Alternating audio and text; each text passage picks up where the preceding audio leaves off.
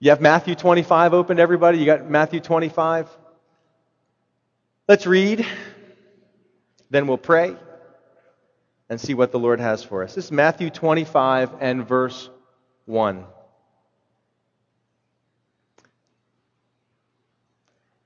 Then the kingdom of heaven shall be likened to 10 virgins who took their lamps and went out to meet the bridegroom. Now 5 of them were wise and 5 were foolish. Those who were foolish took their lamps and took no oil with them. But the wise took oil in their vessels with their lamps. But while the bridegroom was delayed, they all slumbered and slept. And at midnight a cry was heard, "Behold, the bridegroom is coming. Go out to meet him." Then all those virgins arose and trimmed their lamps. And the foolish said to the wise, "Give us some of your oil, for our lamps are going out." But the wise answered, saying, "No, lest there should not be enough for us and you. But go rather to those who sell and buy for yourselves." And while they went to buy, the bridegroom came, and those who were ready went in with him to the wedding, and the door was shut. Afterward, the other virgins came also, saying, "Lord, Lord, open to us." But he answered and said, "Assuredly, I say to you, I do not know you." Verse 13, "Watch, therefore, for you know neither the day nor the hour in which the Son of Man is coming." Let's pray. Father, I pray that you would open our minds so we get it. You have been repeating yourself to us over the last few weeks, Lord. And I pray that we are hearing what you're saying, that we are understanding your teaching, and that we will really consider what you're saying to us and what that means for us today. Lord, we pray for the rest of this time together that we have, the teaching time, the fellowship time, a time of praise at the end, Lord, that your Spirit would be directing all that we do. Lord, we don't want to come with just our preconceived notions and our ruts, but to be open, to sing a new song, and to have a fresh vision and fresh revelation from you about the time we live in. Lord, crack open any hard hearts. Bust open, Lord, any minds that are closed. That your Spirit would come in on us with power and with great glory. And arrest our hearts, Lord, so that we can live for you ready. And I pray this Bible study would be just ammunition that you would use, Lord, to educate our spirits about who you are and what your plans are for the future. Lord, have your way in us. In Jesus' name. And all God's people said, that's better. Well, we have been in the Olivet Discourse, chapters 24 and 25. It is Jesus' last formal teaching before he is crucified. And you guys know that oftentimes for a public speaker, they tell you the things that matter most are the things you say first and the things you say last. So in some ways, he started off with the Sermon on the Mount, and he ends with the second Sermon on the Mount. Different mountains, but 2 sermons on a hill. This one is on the Mount of Olives. And I think what he says last, and what he spends a great deal of time on, he continues to repeat himself. And the repeated theme for this sermon that he's preaching is that nobody knows when he's going to come back. And so what that means to us, if we don't know, it means we need to always be ready. To always be ready. And that's the continued, hey, be ready, be ready, be ready. And then he gives examples. Like in Noah's day, there's a whole bunch of people that weren't ready. And judgment came on them like a flood, you could say. And they were unprepared. And they fell into the judgment and the condemnation at that time. And God is saying to you, to every precious person here, it doesn't have to be that way. You can be ready if you, and we're going to talk more about this week in the parable. Some people call it the parable of the 10 bridesmaids. I might call it the parable of unpreparedness. But then we'll do a very famous one the next week, the parable of the talents. How many of you already knew that the parable of the talents was spoken with regard to Jesus' second coming? It's taught often in churches, but often apart from its context, which is the fact that Jesus Christ is coming again. And many of you may not believe that, and you will be unprepared. And that's the whole point, is it takes faith to believe. Just like in Noah's day, for 120 years, Noah preached, and everybody thought he was a kook. And then one day, the whole world found out that kook was right. And here we are, church, still saying 2,000 years later, hey, we believe Jesus is coming back. And the world looks at us and goes, yeah, right. Everything is just going to continue on, as it's been, and there's nothing new under the sun. And someday, the world will find out in an instant, in a moment, that the Word of God was true all along. And it's going to be a hard day because I'm going to be like, yes, finally, vindication. But the sad part is there's going to be a whole lot of people that are going to die that day. And so that's the sad part of it, because they were, as these bridesmaids, unprepared. So only find this parable in Matthew, not in any of the other Gospels. Many of you already know parables are practical stories from daily life that teach spiritual truths. So the parable begins with, then the kingdom of heaven shall be likened to, or compared to, or assimilated to 10 virgins who took their lamps and went out to meet the bridegroom. Now, a virgin, the word virgin just means a young girl who is not yet married. And the assumption is that a young girl who's not yet married would be a virgin, and that's not always true today. But certainly in their day and age, they were married very young. And these would be 10 young women of the age to get married, but had not yet been married. We might call them bridesmaids. They're like 10 bridesmaids who took their lamps, or literally their torches. We'll talk about that more later. And went out to meet the bridegroom. Now, this is an odd picture for us in Western civilization, because for us, a wedding means months of preparation. Got to get the photographer, got to get the DJ, got to rent the hall, got to find the church, got to, all these preparations, got to buy the dresses, all the thing. It's huge. And you know the exact date, and you know the exact time, and it's planned ahead. And everybody shows up at the church, and the wedding proceeds. That's nothing like a Palestinian wedding. A Palestinian wedding had 3 parts to it. The first part would have been sort of the arrangement for the marriage. And that was when the fathers, the families would get together. They had decided that this would be the union, a little arranged marriage, and they would work out the price that would be exchanged. The bride was going to leave her family, and she was worth something to the family because she worked in the garden and she helped in the house. So to lose this young girl from your home, so the groom's family would offer a price for her, and all of these things would take place, and they'd agree on it. This time of really engagement. But then there was the second small ceremony. Once they agreed upon all these terms, the fathers would shake hands, the kids would come in, and there'd be a betrothal ceremony. And it's what we would probably call that the engagement. But for them, it was a betrothal. Mary and Joseph, remember, they had been betrothed to one another. It means they were engaged, but more.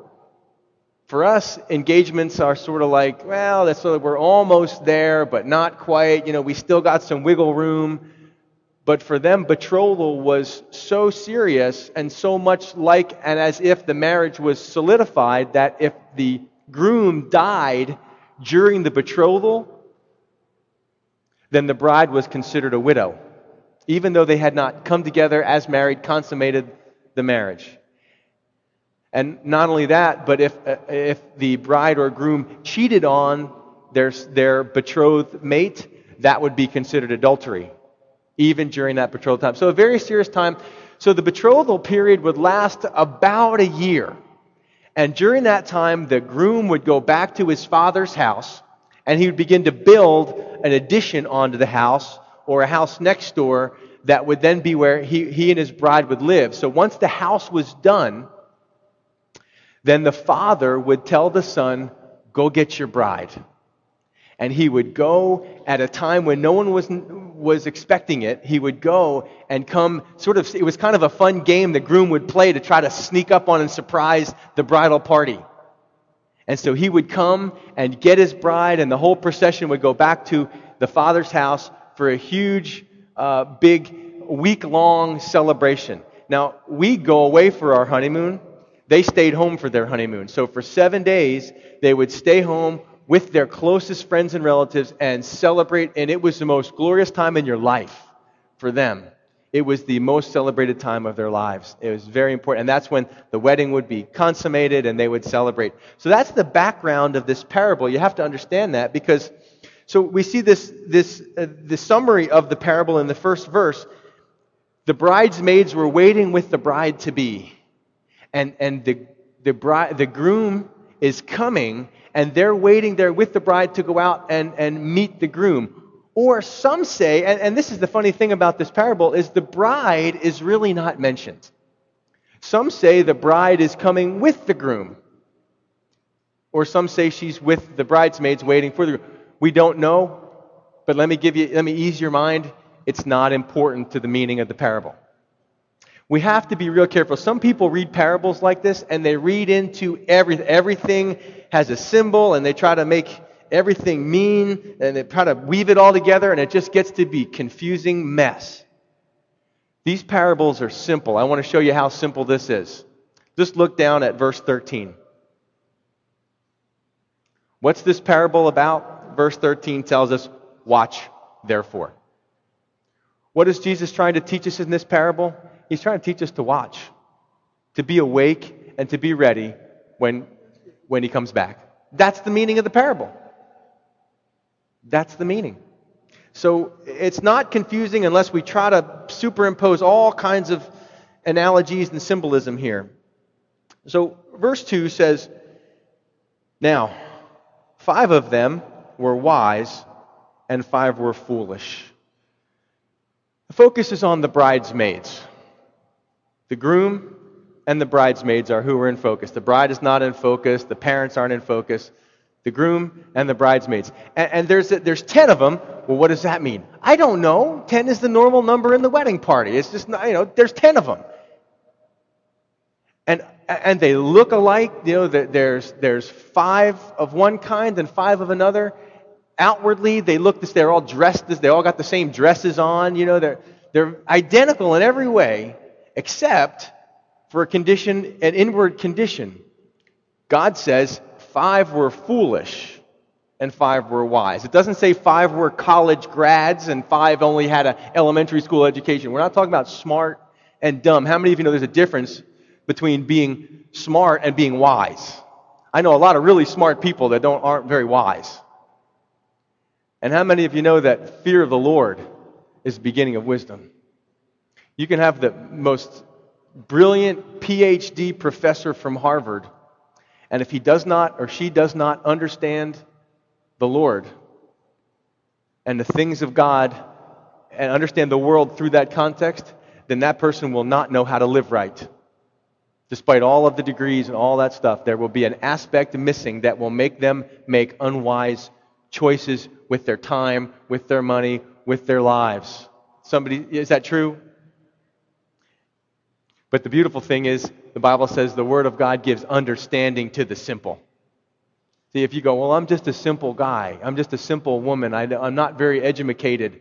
Well, look, you can sit here and you can hear about being ready for Jesus to come, and you can go, oh, I get it. I'll be ready. And that makes you wiser than most people. So this is the difference between these two groups of bridesmaids. 5 were wise and 5 were foolish. Well, what made them? It doesn't say 5 were righteous and 5 were sinful, foolish and wise. Well, what's the difference? Verse 3 says, those who were foolish took their lamps and took no oil with them. But the wise took oil in their vessels with their lamps. Okay? Let me just read verse 5. But while the bridegroom was delayed, they all slumbered and slept. So, again, these 10 bridesmaids are very similar. They all have lamps. And while the bridegroom delays, they all sleep. There's no condemnation in this parable against everybody being asleep. But so they all look the same. The difference was that the foolish ones only took their lamp. Now, the lamp, or the torch literally, would have been a long stick with a little cage on top, and you would have soaked rags in oil and stuffed them in that cage, and you light it, and it would give light.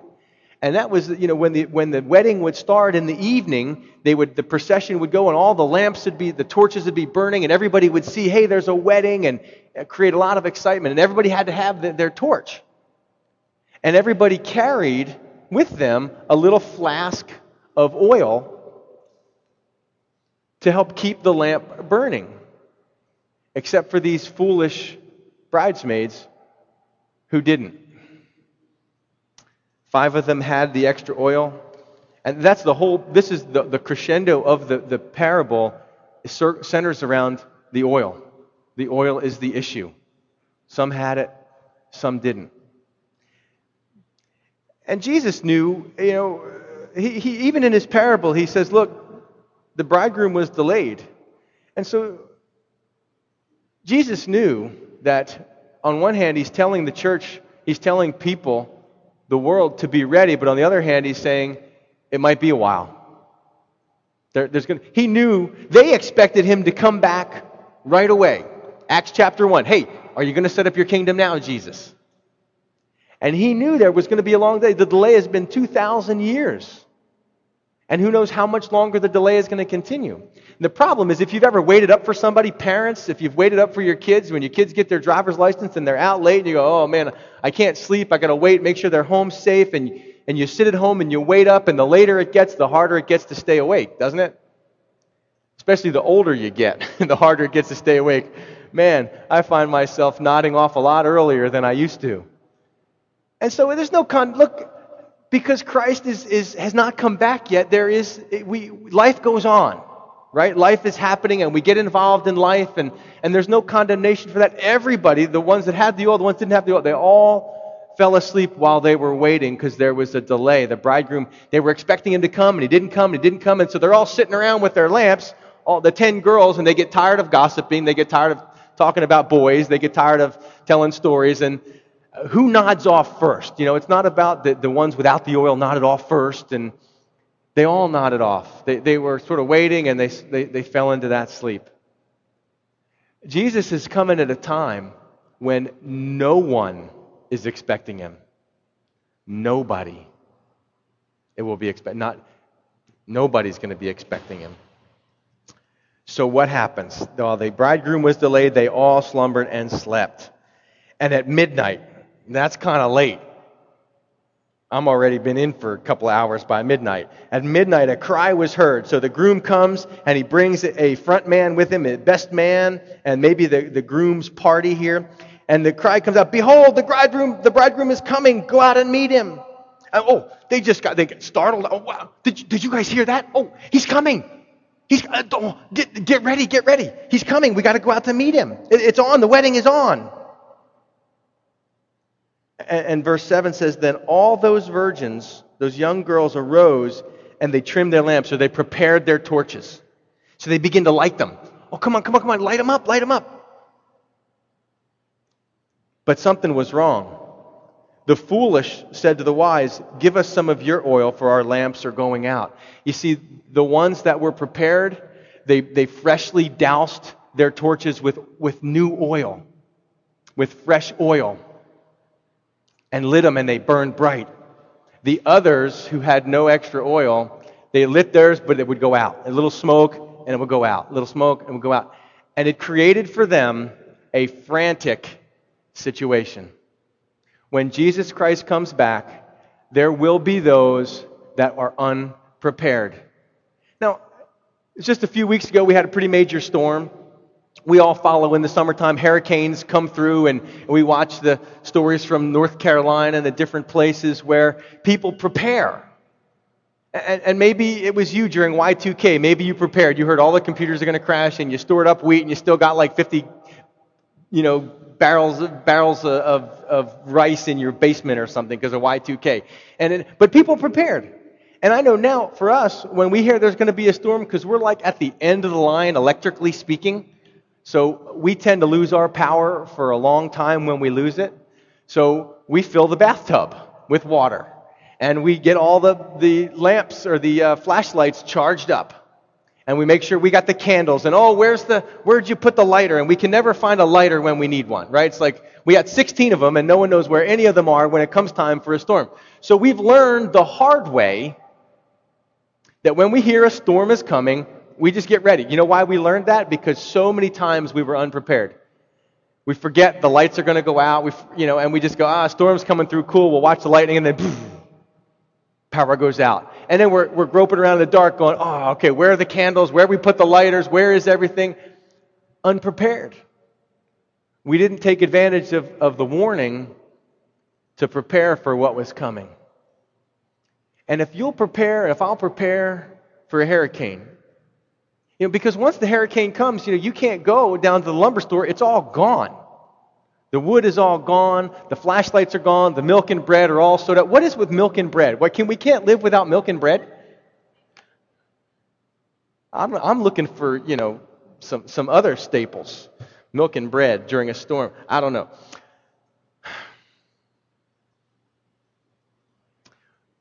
Look, folks.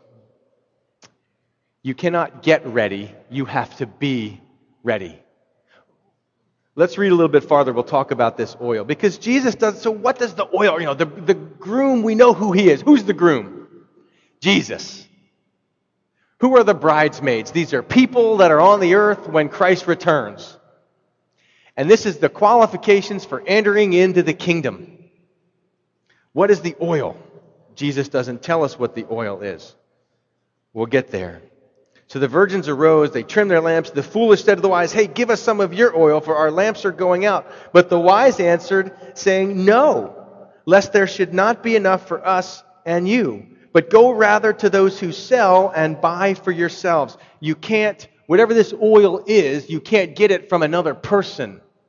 You have to get it from the source. Oil is fuel for fire, right? Oil is fuel.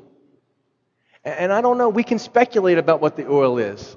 They all had a lamp, but not all of them had enough oil. Not all of them had this outside source. Is the oil faith? Possibly. Could be faith. Jesus said, will the Son of Man find faith on the earth when he returns? Will he find faith? Will he find people waiting? Will he find people ready? Many people say that this oil, and it's constantly a picture in the Old Testament of the Spirit of God. And you can see that there, even in this fellowship right here and in churches all across the county this morning, there is a mixture of people. Some who are saved and some who are not. Some who are ready for Christ to come back and some who are not. Some who are loving the world and living for the world, and others who are walking in the Spirit. Look, the Bible said, talking about the Spirit, number one, Jesus said, unless a man is born again, he won't see the kingdom of heaven. He won't be able to enter in. How are we born again? By the Spirit. It's not just about an outward religiousness. It's not just about an outward presentation of religion. This is about a real and transformational, a work of God in the heart and the inward being of a person's life. And you cannot fake it, and you cannot get it from your parents. You cannot get it from your denomination. You cannot get it because you're an American. You have to secure that for yourself. My personal feeling is that what we have here, this oil, is the testimony the works that are accompanying faith. You know, faith without works is dead, but works without faith are also dead. Listen to this. This is Acts chapter 1. Being assembled together with them, he commanded them not to depart from Jerusalem, but to wait for the promise of the Father, the pouring out of the Spirit, which he said, "You have heard from me.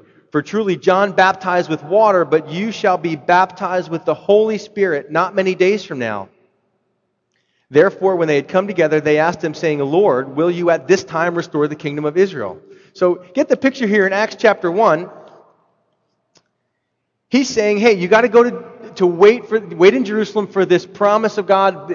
Jesus said, John baptized you with water. I'm going to baptize you, immerse you with the Spirit of God. The Spirit of God is going to come and dwell in you and be upon you. You need that, church. This is what the kids were asking for at the retreat this week. And so they say, oh, great, you're going to come back and set the kingdom up now. And he says, well, it's not for you to know the times or the seasons which the Father has put in his authority. So what do? But you shall receive power when the Holy Spirit has come upon you, and you shall be witnesses to me in Jerusalem, Judea, Samaria, and all the earth. Let your light shine, church, so that people see your good works and glorify your Father in heaven. When we speak of letting our light shine, we speak of being a witness, right? We speak of letting the world see what Jesus is all about, what he produces in a person's life. Where is the power that produces your ability to be a witness? The Spirit of God. The oil is the Spirit. I believe the lamp is our testimony. Personal, if you want to disagree with me, you can. We don't know for sure. What I know is this, that there is this saving grace. Unless you have the Spirit of God, you can have all the religion in the world. But unless you have the Spirit of God, you are not his. And you are unprepared to meet him. And that will not be exposed until he comes. That's when it got exposed. Until then, everything looks the same. It's hard to tell in church who's who, who's saved, who's not. We all kind of look the same. But there'll be a day when the sheep will be separated from the goats. And the wheat and the tares will be separated. And this is the division that happens. Look, let's go on. Hey, our lamps are going out. They say, we can't give you our oil. You've got to have it for yourself. Folks, again, let me reiterate. You've got to have salvation by the Spirit, through grace, by faith, for yourself. You can't get it by your parents or your grandparents, or on a church cannot give that to you. Do you understand what I'm saying? A church membership does not give you the Spirit. How do you get it? How do you get Him? By asking. And if you're sitting here and you're not sure that you're saved, then the Bible says how much more God wants to give the Spirit to them that ask. Then you confess your sins, you repent, and you turn away from your life of sin, your life in the world, toward God, and by faith, you believe that God will fill you with His Spirit and keep filling you. Go buy for yourselves. Verse 10, and while they went to buy, the bridegroom came. So they went off to try to take care of business last minute, and that's when he came. And who went in? Those who were ready already.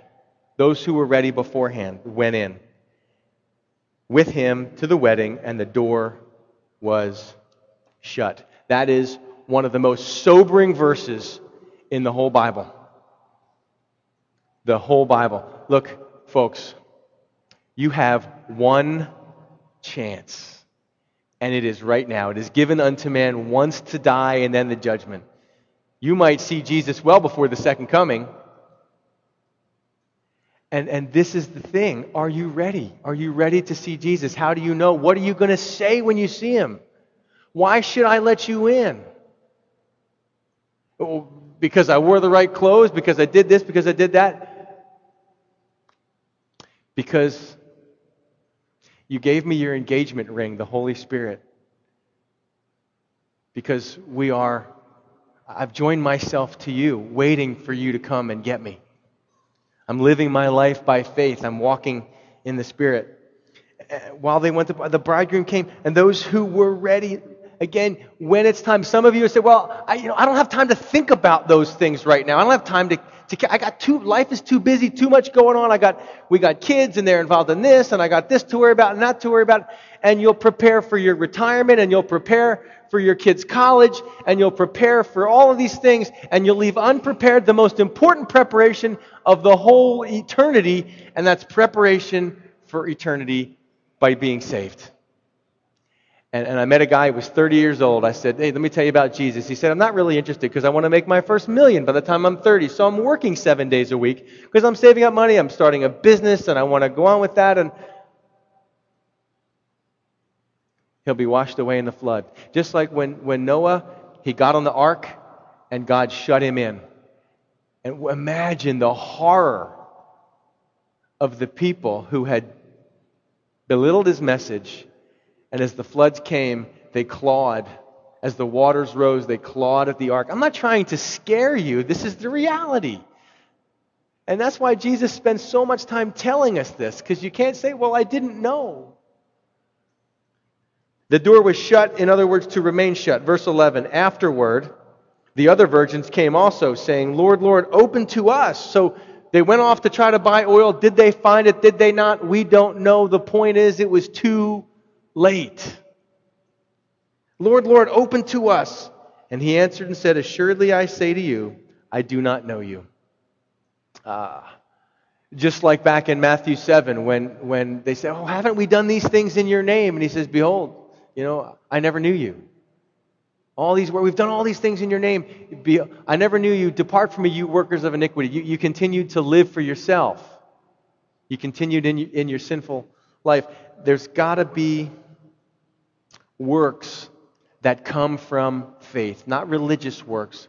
These are works of faith. These are the things that drive us as Christians. Love, mercy. These are the things that drive us, that own us, that compel us. Paul said, the love of Christ compels me. So, how many of you are seeing that it's too late? It's too late at this point. And so, therefore, verse 13, we have the exhortation. He says, watch therefore, for you know neither the day nor the hour in which the Son of Man is coming.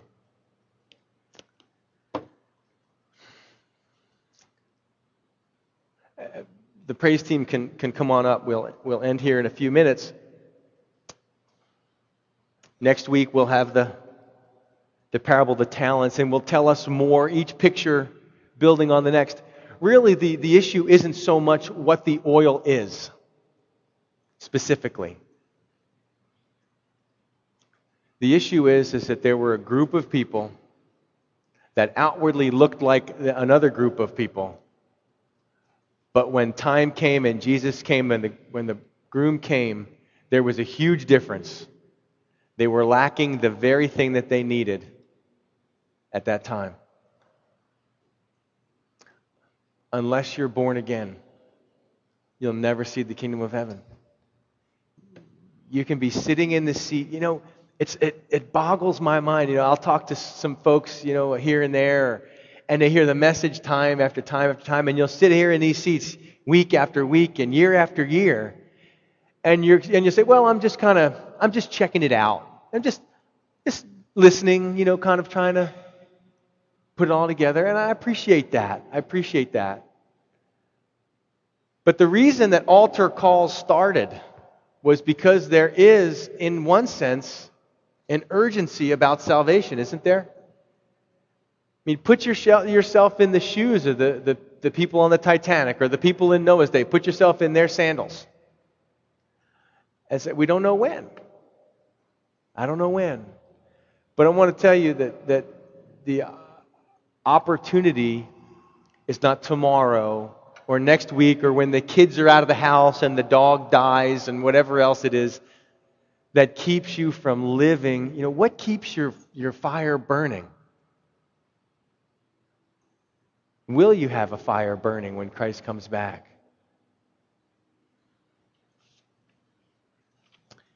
Ephesians, one more verse. Ephesians 5. Therefore, he says, "Awake, you who sleep." That's a good message for right about now, isn't it?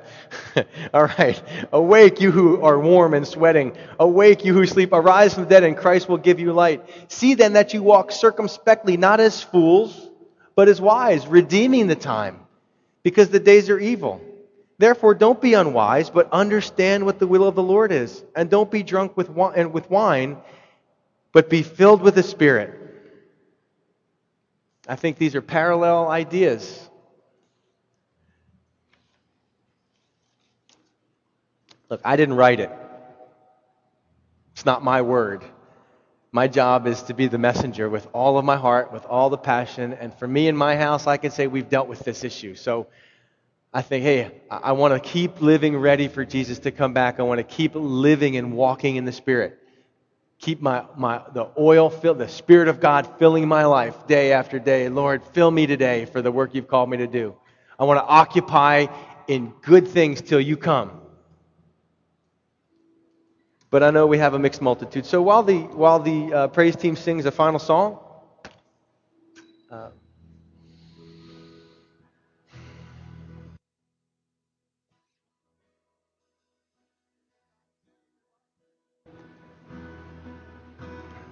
and ask yourself this question: am I awake? Am I prepared? Am I holding vigil? Or am I in love with the world? And you know it. You know if it's you. Am I in love with the world? Or am I living for the Lord? And if you find yourself weighed in the balance and wanting, then do business today. Don't wait till He comes to buy the oil. Buy it today. Come, all you who thirst.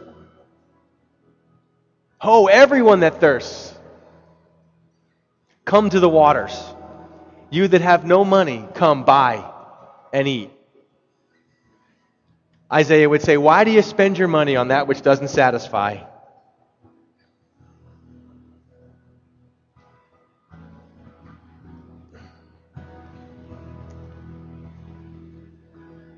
So we'll just invite you to come. Let the Spirit of God guide you.